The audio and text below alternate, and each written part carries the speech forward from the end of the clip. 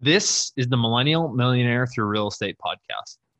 And we put in a bid and we won it for about $100,000. $100,000 asset, 16 units, including not just the lots, but the homes. So, less than 10K a door for homes and land.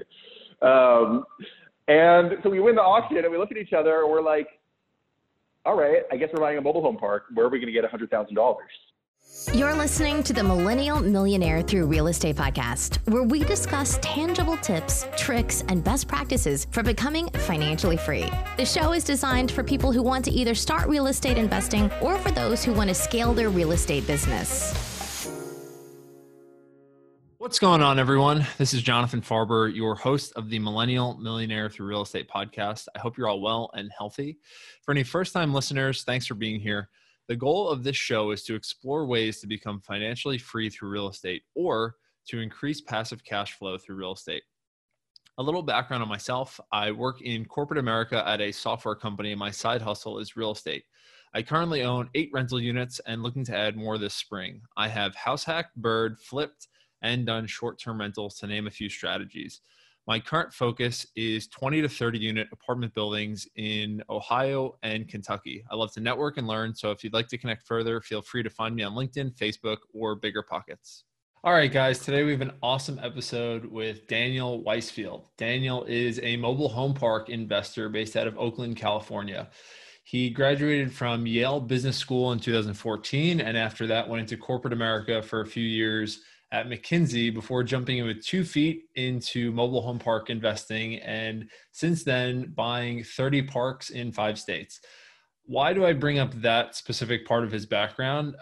Because he has such a different perspective on real estate investing from a lot of, I'd say, investors that come in from grassroots investing style and start building from the ground up, as opposed to coming at it with more of a business focus and jumping in a huge way, starting out with big parks as his first purchase. And then from there, only scaling and building systems and a team and taking it from there. My main takeaway from this episode was how he evaluates what his skill set is, and then how he realizes what he's good at doing and not good at doing, and then who he adds to his team based on that.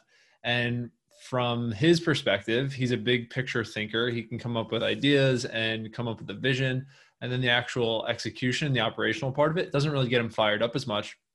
So if you're one of those people out there, like I would consider myself to be one of those people, it's really interesting to hear how he walks through his strategy and his thought process of building a team, figuring out how he can impact the business and how other people can impact the business, and how it all works together. So it was really interesting to hear, and I'll probably follow up with him just to go through some more of the operational side of it and the system side of it, because he's put it together in a way that he can really double down on his strengths. So really cool stuff there. Today's tangible tip is actually from a friend of mine, Chris Montez, really cool guy, great friend of mine from high school.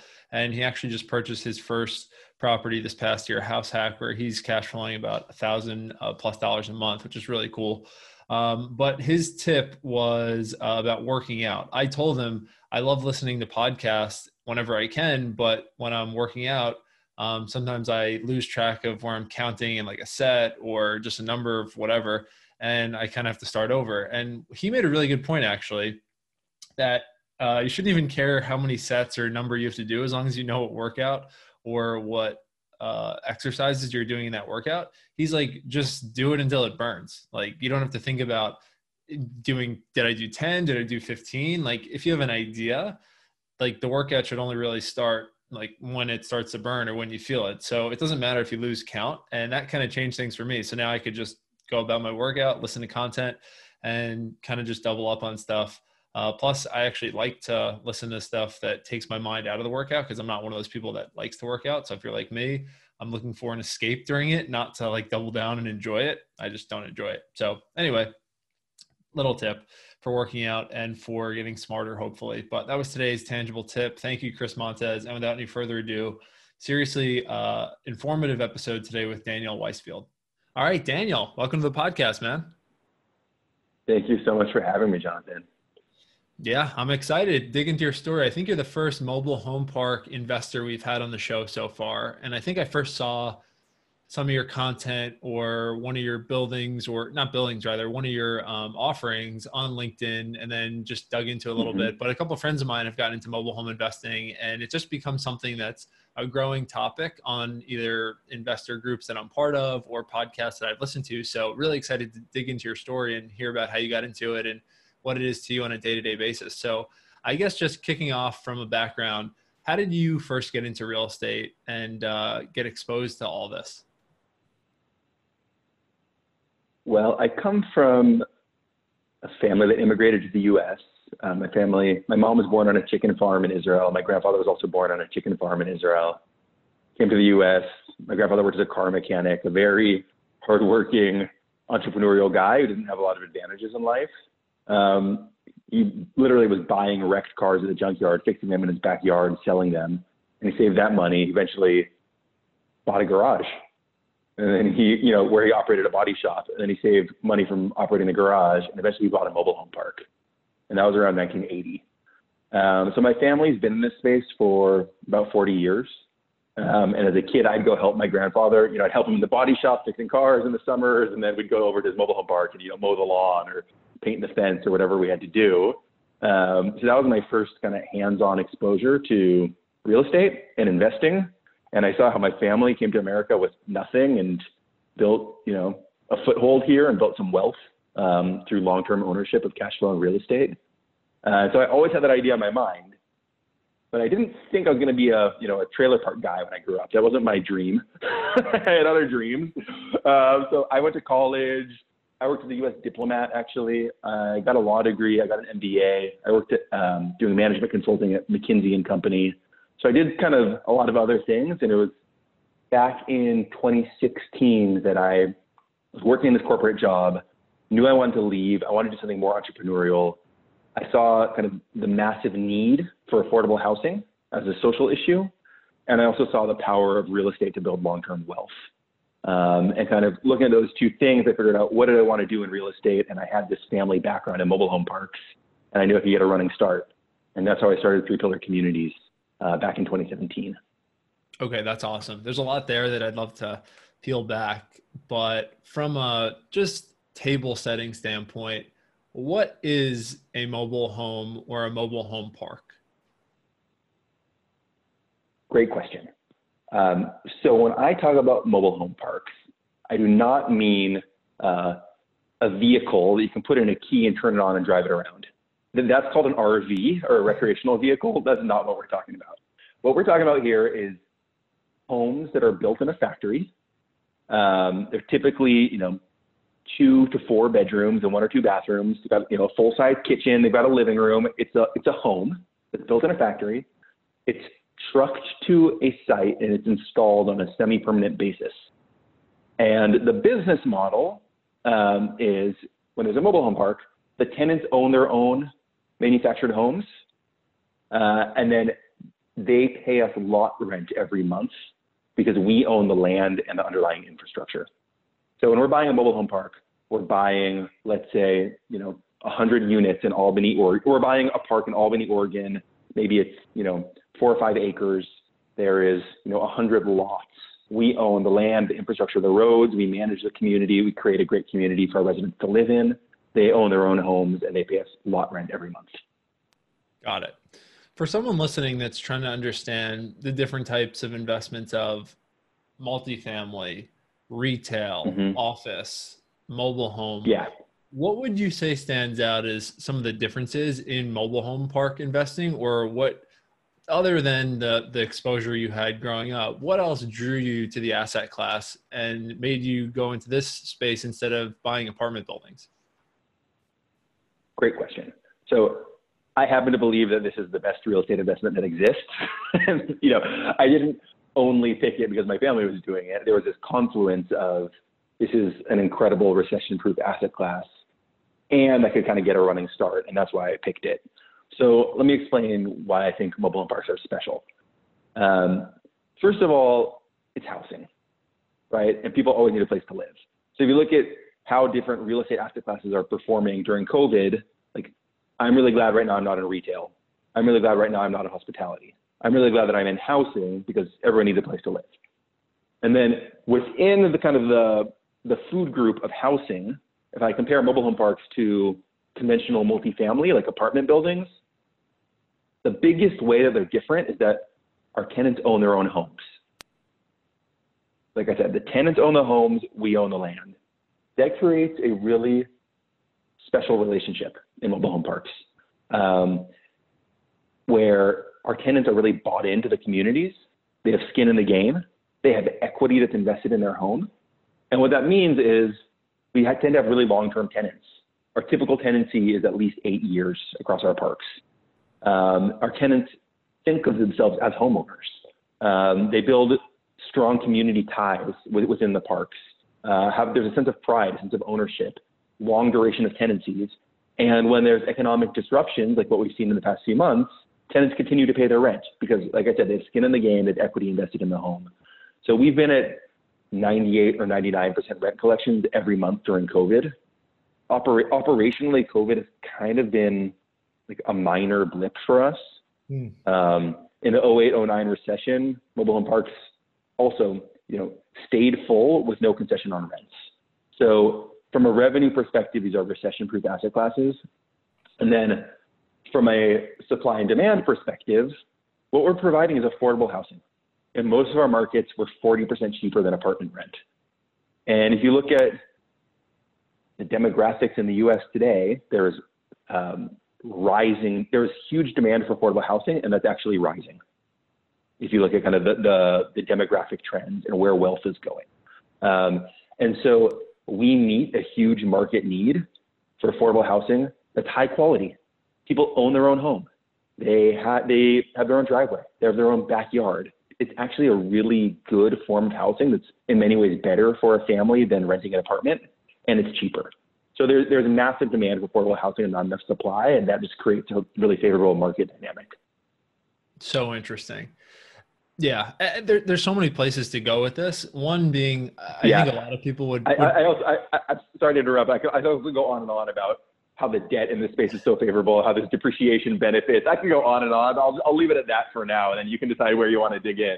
We might need a part 2 just on mobile homes, which I'm serious about because I think. Well, the other thing is, as I've heard on other podcasts and some other more notable people, like not notable, but just people that are getting into the space that may have a platform, like Brandon Turner is the first one I think of.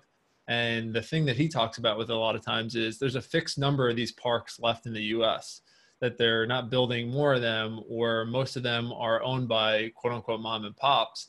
And when people can come in and improve them operationally, they can increase the value, but also there's just a finite amount of these. And by just the laws of supply and demand, by just following those rules, your property should be worth more and it should remain stable when you also factor in the stuff of affordable housing and less inventory in other categories. So is that something also that you think about, that there is a little bit of a finite resource and a lot of these are being mismanaged?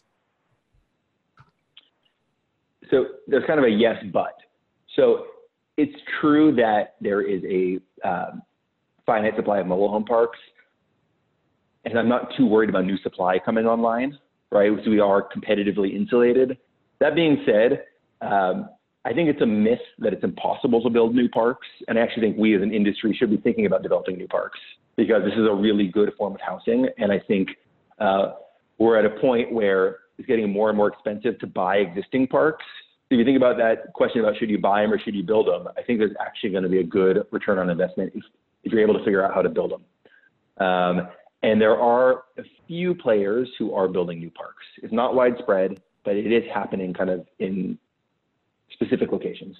So, but all in all, most historically cities have not wanted new quote unquote trailer parks, right? Because they're stigmatized. And that has helped us from a supply and demand perspective. On the second piece around, buying mismanaged assets from mom and pop operators and having the chance to create a lot of operational upside, that's also kind of a yes, but, okay? Like 20 years ago, this was a non-institutional asset class. It was, my family who I described, we were the typical operator. My grandfather was a car mechanic. He ran a body shop. He bought a mobile home park. He managed it in his spare time. And that was like the typical profile 20 years ago. I think over the past 20 years, the word has gotten out that this is a really good asset class. You know, there are major REITs in the space now. There are major private equity players chasing these deals. So like, I think it would be a misconception to try and tell people that, hey, like it's a wide open space. It's still the Wild West. You can buy these things from mom and pop operators and get crazy returns. It's actually a pretty competitive market to find good mobile home parks, which is why I spend so much time developing relationships to source deals, because it's not easy. Totally. And I'm glad you said that, because I think a lot of people may hear it once on a podcast or a YouTube video and think this is like open field, when in fact you could dig into it. And like any asset class, there's going to be players that have been doing it for a lot of years and new institutional money that's flowing in. It seems to me though, like apartment buildings for the last 10 years have really gotten hot. Like syndicators have popped up everywhere, and it's become an asset class that's, I'd say, bumped to a lot of people's minds. And then I think the thing that like happened with anything is it became more competitive, and people started thinking about, okay, what are the next options? And it seemed to me like self-storage and mobile homes then immediately started boosting up. I don't want to say as much, but like now in the same playing field, that almost all not almost all, but many of my syndicator friends are now talking about self-storage or mobile homes. One of the two, if not both, but they started as apartment investors, and now I think they're seeing the asset class. So to that point, it definitely seems to be heating up at the retail level, like from a competition standpoint. But as a player in the industry, I'm sure you've seen it very competitive for the last 20 years, you know, just because you're under the first layer and you're seeing what a lot of the players are doing. So I guess just one step back here, I'd love to hear about your first deal that you did, or it might have been, I don't know if it was before you left your corporate job in 2016 or after, but I would just love to hear how it went, how you found it, how you financed it, what the business model was, and just dig into it. You know, I'm glad you asked. I rarely talk about our first deal because it was tiny, right? And that's exactly why we did it. Like, so it's not really like a feather in our cap in terms of, you know, dollars earned, but it was crucial for us in terms of the experience we gained. And so I was kind of in the process of leaving McKinsey. I knew I wanted to do real estate, but I hadn't quite settled on mobile home parks yet. And my business partner was in a similar transition point where he was leaving his prior startup and he was looking at different real estate investments. And here's the true story. My partner's wife crashed her car and she needed a new car because it was totaled. And so he was looking at online at a police auction website, looking, you know, to find a decent car for cheap. And so he's like scrolling through this police auction website and he's seeing like a Honda Civic, a Toyota Camry, and then he sees a mobile home park, like among the cars. And he's like, why is there a car on this auction a mobile home park on this auction website? And it's in like Horseheads, New York, which is a city we had never heard of before, out in like Western New York State. So he like does some digging because we're kind of fascinating. And turns out this is a park that was owned by a total slumlord. He had totally mismanaged it. He did not pay his property tax. He did not pay his water bill. He did not pay his IRS bill. And at a certain point, you know, the government came knocking, and he totally like mistreated his tenants, did not pave the roads, was just like the worst kind of a slumlord. And so this thing had been like repoed and it was at auction. And we drove out the day before the auction, saw the thing, met the tenants, met two tenants in particular who really cared about the place and we thought could be great partners for us to turn the place around. And we put in a bid and we won it for about $100,000. $100,000 asset, 16 units, including not just the lots, but the homes. So, you know, less than 10K a door for homes and land. And so we win the auction and we look at each other and we're like, all right, I guess we're buying a mobile home park. Where are we going to get $100,000? Which to me now I could like call one of my investors and get in like 10 seconds. But at that point it's like $100,000 is big money. Where are we going to find $100,000? And we literally like figure out, okay, we're going to call our best friends we grew up with and family and other people and ask who has like $10,000 sitting in their checking account and wants to make an investment with us. We're going to bring in like 10 investors at $10,000 each to take a risk with us on this turnaround project. And we did it. We figured out like, how do you make an LLC? How do you buy a property? Like, how do you close escrow? We didn't know any of that stuff, right? We just learned it by doing a deal, which I think is the best way to learn. And we bought the property. It never had a name before. It was just that trailer park on Lake Road. We wanted to bring dignity, right? We gave it a name. It's Brighton Court Mobile Home Park. And we empowered the resident manager to get out like the people who were doing drugs and bring other problems to the communities. We put on like a barbecue for the residents. We met with them. We built a playground for the kids. We rehabbed the homes. Like when we showed up for that barbecue with the residents, they gave us an ovation. Like literally, these are people who have like been just neglected. The property had been neglected for so long. They were so happy. Like it had such a concrete impact on their lives just by paving the road, right? Paving the potholes, which had been like destroying their cars, and fixing the roof. So yeah, it feels really good that we did that for the residents. We still own it. Our goal on this property is actually to sell it to the residents so they can own it themselves. You know, we bought it for $100,000. It's probably worth $400,000 now after what we've done with it.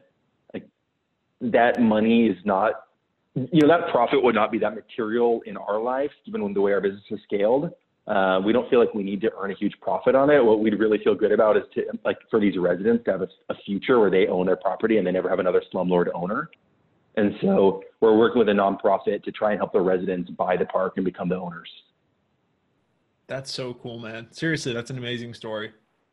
I can't think of anything that's like that we've had with anyone talk about on the show, like let alone buying something that way, sourcing it that way, securing the money, and then basically giving it back to the tenants afterwards. Like as an idea where instead of being a slumlord, you're more or less someone that turned it around and they like love you for it, which is amazing. And you actually improve the community instead of like, let me just suck these people dry. So that's really cool. One question on that. I know you said the value is probably now worth about $400,000. Are mobile home parks appraised the same way as, let's say, multifamily from the just basically NOI appraisal perspective instead of comps? Is it appraised the same way, or how is it appraised from the business side of it? Yeah, so typically in appraisal, we use two methods. One is the income capitalization method, which is looking at NOI and then comparable cap rates. And the second method would be sales comps, which would be dollars per lot or dollars per pad. And then based on those two methods, you kind of get to a valuation. But I would say the dominant method, the way that people in the business really think about it is based on cap rate. And then you kind of use sales comps to kind of check it as a gut check and see if the cap rate feels right. Got it. Okay, awesome. Really cool stuff. So before we go to the back half of the show where we just go through some tangible questions, I just want to ask a couple questions about maybe how a beginner listening to this can get started, or if you think the way that you did it is a repeatable way. So I guess I'll just kick it off with, what advice would you have for a beginner today looking to get started, or for yourself if you were to start over again, knowing what you know now, and they're looking to get into mobile home park investing? So my advice is go do a deal. I really believe that. I believe the best way to learn is by doing a deal. And if you're like sitting at your computer, at your desk all the time in your job, like dreaming about how you want to go be a real estate entrepreneur, and you dream for 5 years and you talk about it and you never do it, like you're cheating yourself. The only way to learn is to go do a deal. And you'll either learn, yeah, I love this, I don't do more of it, or hey, it's not for me, which is totally fine. It's not for everyone. And not everyone wants to get calls from tenants at 2 a.m. to, unclog a toilet. And so if it's not for you, you can invest passively. You can invest in other asset classes. You can do other things. But if you're like dreaming about being a real estate entrepreneur, go do a deal and start small. I really believe start small. Do something where you can take some risk, and if you make the right moves and luck is on your side, you'll get real upside. And if it doesn't pan out as you planned, it won't kill you. Love it.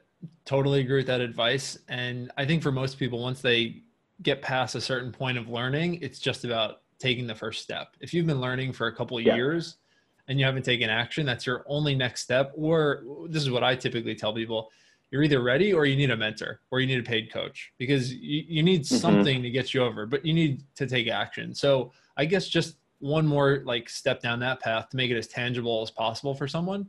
If someone's literally, let's say, listening to this and they say they want to start today, let's say they're a W-2 earner, they're interested in this asset class. Like, what are their first couple steps to find their footing? Is it like the traditional real estate space where you need to have relationships with brokers? Is there like a Zillow or a LoopNet for mobile homes where you start out, or would you say it needs to be off market? I guess just to get someone started today, what are the first couple steps that you put that down on to actually get going in this? Well, let me answer that with a caveat. And the first caveat is, I think the most important psychological step for someone to take to become an investor is to go do a deal. And that doesn't need to be the perfect deal, and it doesn't even need to be a deal in the target asset class. So if you've never owned a real estate deal before, and you want to go buy a single family rental or a duplex, in your neighborhood, and, paint it yourself and like fix up the lawn and figure out how to rent it and deal with tenants and figure out how to get a bank loan, that is incredible experience. And it's, 95%, doing that is 95% of what you need in order to go buy a mobile home park or a multifamily building. To me, it's the psychological transformation of becoming an entrepreneur and an investor and taking a risk to do a deal. That's the important thing. I don't care what you're buying. So I'll start with that. Now, like, let's say you've gone and you bought a single family home and you rehabbed it, you rented it out, it's going great, you're cash flowing, and you say, okay, now I'm ready, I want to buy a mobile home park. Okay, so if you want to buy a mobile home park, you can go on LoopNet.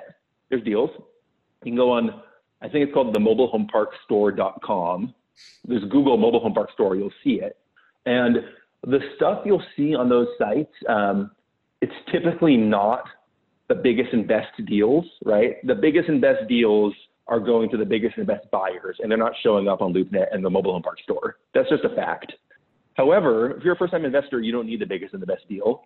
You have the advantage of being small enough that you can pay, you can buy that $400,000 park that's pretty small in kind of a second or third tier market, and maybe there's some hair on it, but you're willing to put in the work to turn it around if it's your first deal, right? So, and that stuff actually trades at, much higher cap rates. You get much higher returns than if you're buying a big premium deal. So there's actually, in some ways, an advantage to being a first-time investor who has the capacity to do the small stuff.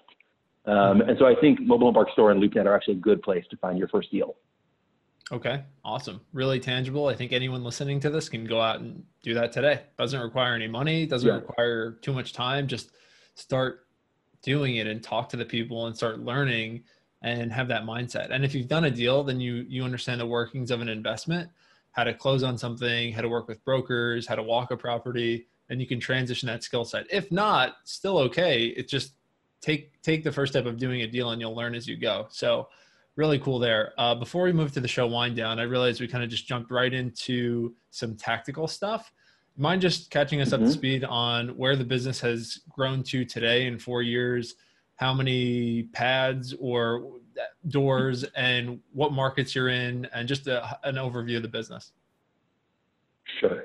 So we started in 2017. So we've been going for about 3 years. At this point, we're a top 50 operator of mobile home parks in the U.S. Wow. Awesome. We operate 30 parks in 5 states. We have about 7,000 residents. We have about 50 employees. We do all the property management in-house. I think it's really important to create, that's how we really create value for our residents and for our investors. So that's kind of the scale where we're at. We focus geographically on the Western U.S. So the 5 states where we're active is California, Oregon, Washington, Idaho, and Arizona. And we're also looking for mobile home park acquisitions in other Western states. Mm-hmm. Okay. Wow. That's awesome. That's amazing scale in such a short period. What do you credit that to, as being able to scale so quickly? A lot of it's luck. I don't want to take all the credit. I think that'd be very egotistical. We've had good luck. A lot of things have lined up for us. I have an amazing partner and an amazing team. That's a huge part of it. And I actually think, before we had a team, I've been able to hire amazing employees who are really bought in to this company. But before we ever had a team, it was just me and my partner. And that partnership, I think, has really enabled the growth. Like we trust each other deeply, and we have very complementary skills, which is another way of saying we see the world really differently. Like I'm all about like growth and vision and strategy, and I always want to do the deals. And my partner he has a degree in accounting. He's a CPA. He worked in financial due diligence on Wall Street. He's like a finance and ops guy, and he's always seeing the risks and like say, here's why we shouldn't do the deal, or here's what can go wrong. And you put those two things together, it's a very powerful combination. And I think it's helped us grow, but make the right choices and do it at the right pace and create the right guardrails and the right operational processes to scale appropriately. So I attribute a lot to that partnership. That's awesome. Well, first off, humility, which you clearly have, even though you guys are super successful and doing some awesome deals. But it's also really cool to hear the dynamic between you and your partner. Don't know if you've read the book Traction, but it sounds like you're more the visionary and he's more the operator. And having that shared skill set is like, there's someone that always thinks it could work. And then there's someone that always needs to put the governor on that person to say, here's why it can't work. But that dynamic can work really well because you need both forces in a business to grow, but also grow in a smart way. So it's really cool to hear that dynamic. But yeah, so. No, I love what you said. It's exactly right. I haven't read the book. The analogy I always make is like, I'm throwing gasoline on the fire and he's got the fire extinguisher. And like together we get the fire to the right size. Yeah, that's awesome. Seriously, it sounds like a really good combination. I said this before, but last question before we move to the wind down. Someone listening right now, they're debating between multifamily and mobile homes. Why mobile homes over apartment buildings? Because our tenants are homeowners, so they don't move. Simple. Love it. You ready for the show wind down? Sure. Yeah. Okay, cool. A lot of guests come on, talk about the importance of surrounding yourself with the right people, being the average of your 5. Is there anything you do actively to make sure you're networking or staying around the right 5 people that are pushing you to be your best? Wow. Well, I'm actually really fortunate. I have 2 people in my life who are super important to me. One is my wife, who is amazing. Her name's Atara. She's an architect, and she is like my best friend and thought partner, and like way better than me, and I don't deserve her. And the second is my partner, who I mentioned. Like he's one of the most ethical, principled people I know, and like I respect him so much the way he's built a life based on his values, and he's actually a really good role model for me. That's awesome. Love it. Okay, I haven't heard that answer yet, but now your wife has to listen to this episode. So perfect. I don't know if other people have like a broader answer about like, self-improvement routines and whatnot. I don't do as much of that stuff as I'd like. I actually spend a lot more time just building the frickin' business. Like instead of spending time, on LinkedIn promoting myself or whatever, I'm like spending that time calling brokers and calling owners and creating real value in our assets. So I'm a little bit more tunnel vision. I probably do a little bit less of the outward-looking stuff. You just got to think about where you're going to get the highest ROI on your time. Totally. Really good answer. No, nothing wrong with that at all. It's awesome. Speaking of ROI on time, next question is about time management, planning your weeks, planning your days, making sure you're working on the right activities. Do you have any system you follow or way that you organize your time to make sure you are working on highest impact tasks? You know what? For better or for worse, I'm gonna be humble here. Like I came on here expecting to talk about real estate, and it's funny, and I'm seeing an interesting pivot towards self-actualization, right? That's what you're focusing on here. And no, I don't have great systems. No, I'm not like the 5-hour work week guy who's figured out how to automate my whole life. No. I've got a big long to-do list that feels really daunting.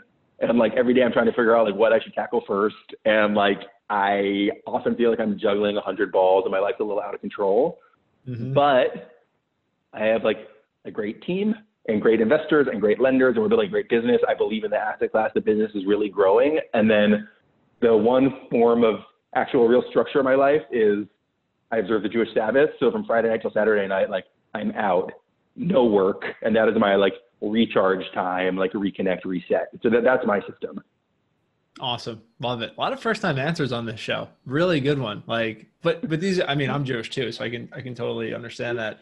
And that's a really cool thing. I also feel like a part of that is it's like a guaranteed turnoff where you can't work and you have a cutoff to be done and then be present with family, friends, whoever.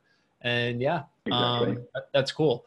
I need to ask though. So like you just have is it a physical paper to-do list that you have all these things on, or I just like operational? I'm so curious because I think people listening to this, I want to know too. It's like you have accomplished a lot in a short period, and just thinking about how you set it up is so interesting. Yeah, I mean, like we have different systems in place to do different things. Like it's not like we're running our business on the back of a napkin. like we use like the Rent Manager software platform to like collect rent and do our investor portal. Like, I use Google Calendar for appointments. Like we use Asana actually for like task management within kind of the operational stuff in the business.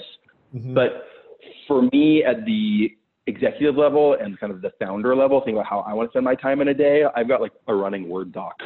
And it's like, and I'm like, get all these things on it. And like, I'm constantly like, okay, delete that, move things up. Oh, look down here. I mean, it is not best practice, but it works for me because like, I tend to be that visionary who wants to do a lot of things, and structure is hard for me. I think when I'm best, when I'm able to pivot and move quickly. So I don't want to be locked in with too much structure.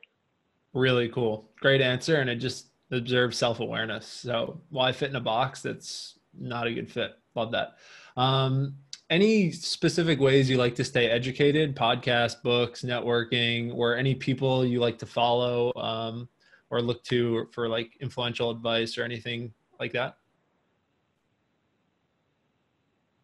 So honestly, I'm like I said earlier, I don't listen to a ton of real estate podcasts or follow a lot of like real estate influencers. Like I'm trying to form kind of independent hypotheses about where the market is going, right? And so I think the best thing for me would be like go drive a bunch of mobile home parks in like second and third tier markets and understand like, am I seeing construction in these towns? Like are businesses open during COVID or are they closed? Like what's the wealth level of residents? You can observe that by like looking at like the cars they drive. Like I'm trying to like pick up indicators that like, are kind of more differentiated so I can form my own investment decisions.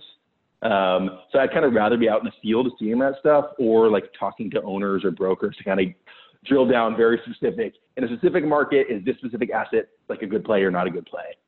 Totally. Love that. It's so funny. It's straight out of traction. Like what I was saying before, it's just like, your skill set and you're doubling down on it. And why try to do the other stuff that's not like, clearly you're a relationships person and love being in the field and casting a big vision. And then other people help with filling in the tactical stuff and the operational stuff. But in every company, a visionary is needed. So it's just really cool to hear.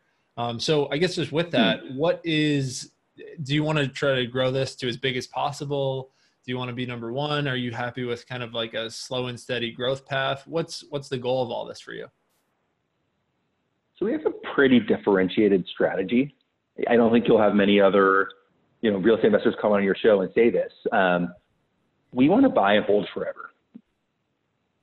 That is different. I want to own these assets for the next 50 years or the next 100 years and like pass them on to my kids and grandkids. And that is a lot. All of my investors are aligned with that.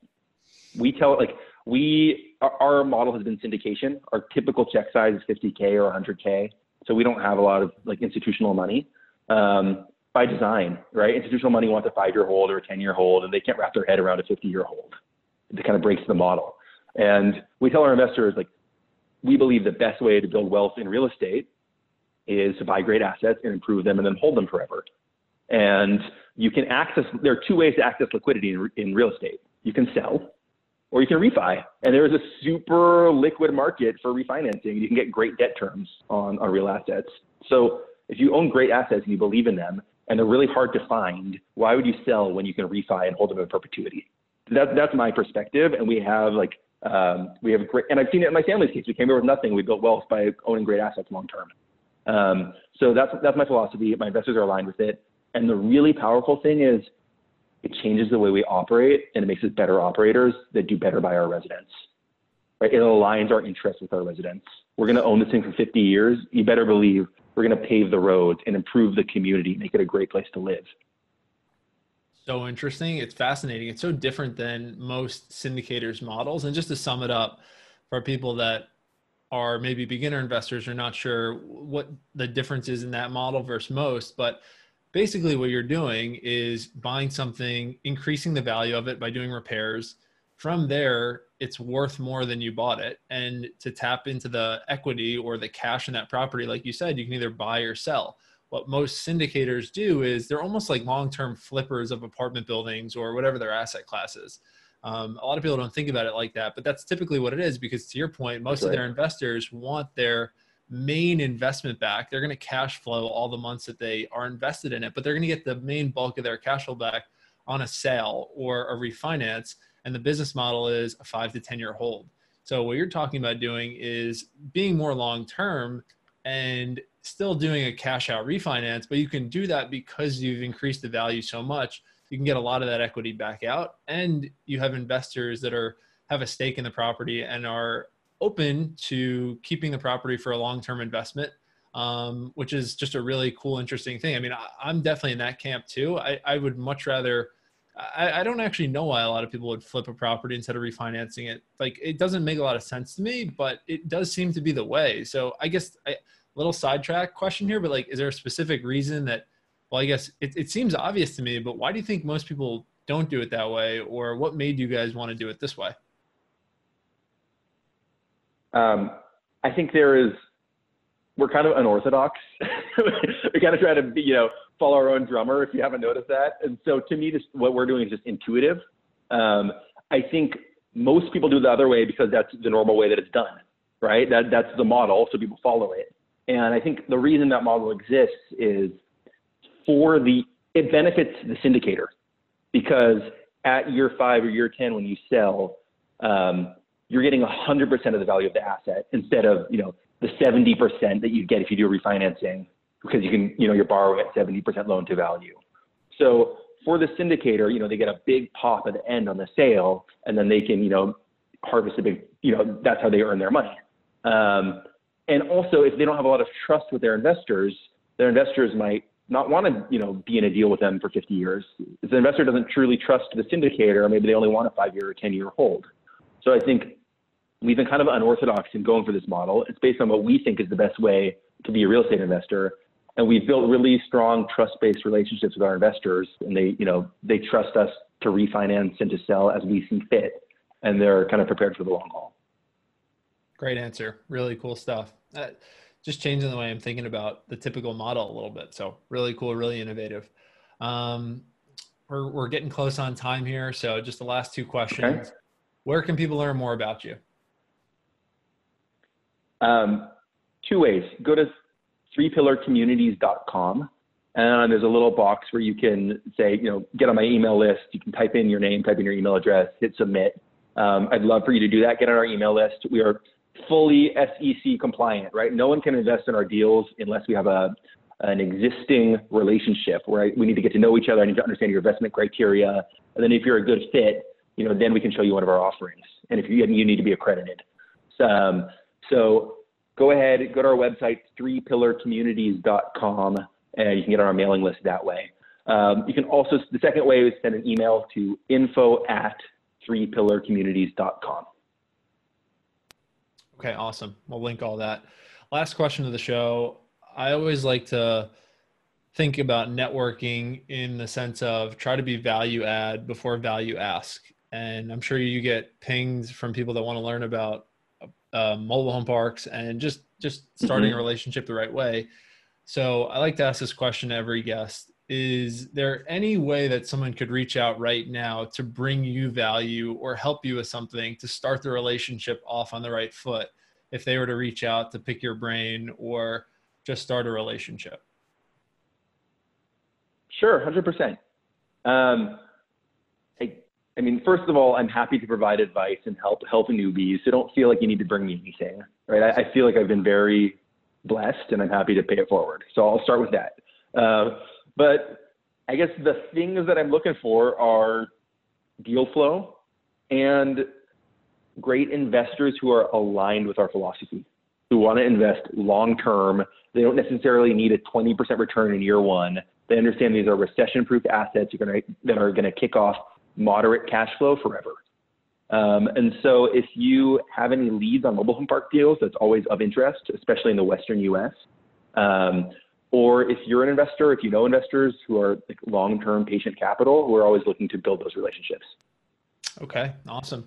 Short and sweet. Love it. Well, Daniel, I learned so much just on this 40 minutes, and I'm sure a lot of our listeners did. I was jotting down tons of notes. I'm serious. We might need a part 2 to dig into some of this stuff, but the attitude. I'm happy to. I love it. Dude, yeah, seriously. The attitude is awesome. Like really refreshing and just like different than we've had for a lot of people. And just, I think your values and your intentions come through, and it's fun to be around. So I really wanted to say thank you for coming on. Before we hop, do you have any last word or comment for the audience before we jump off? If I can get on my soapbox for a second, I would say align your money with your values. Love it. Align your money with your values, right? And that can mean what stores you shop at, when you're deciding where to buy your coffee. It can mean, what stocks you invest in, or if you want to do real estate deals and build long-term wealth, think about what impact you want to create in the world, and does it align with what you believe in? And for me, I feel extremely fortunate that I'm doing something that creates high-quality, affordable housing for people who need it, while also generating long-term wealth for my investors and for myself. So good. Daniel, thank you so much again for coming on, man. Really enjoyed it. Best of luck in 2020 and beyond. And just look forward to watching your journey. I look forward to this. Thank you so much for having me on the show. This was an amazing conversation. I love the way you pulled out ideas for me that I never thought of before, that I was never didn't have the self-awareness. So this was actually a really powerful, 45 minutes for me. Thanks for having me on the show. Seriously, anytime. Really enjoyed it. So talk soon and all the best. Okay. Thanks a lot. Hey, you millennial millionaire. Do you want more? Then head to the Millennial Millionaires Through Real Estate Facebook group, where there are tons of step-by-step walkthroughs, tools, templates, and free networking to help you achieve financial freedom through real estate. And if you want Jonathan to help you personally reach your goals, then feel free to set up a one-on-one call in the link below, or message him on any social media platform and apply to, work with Jonathan.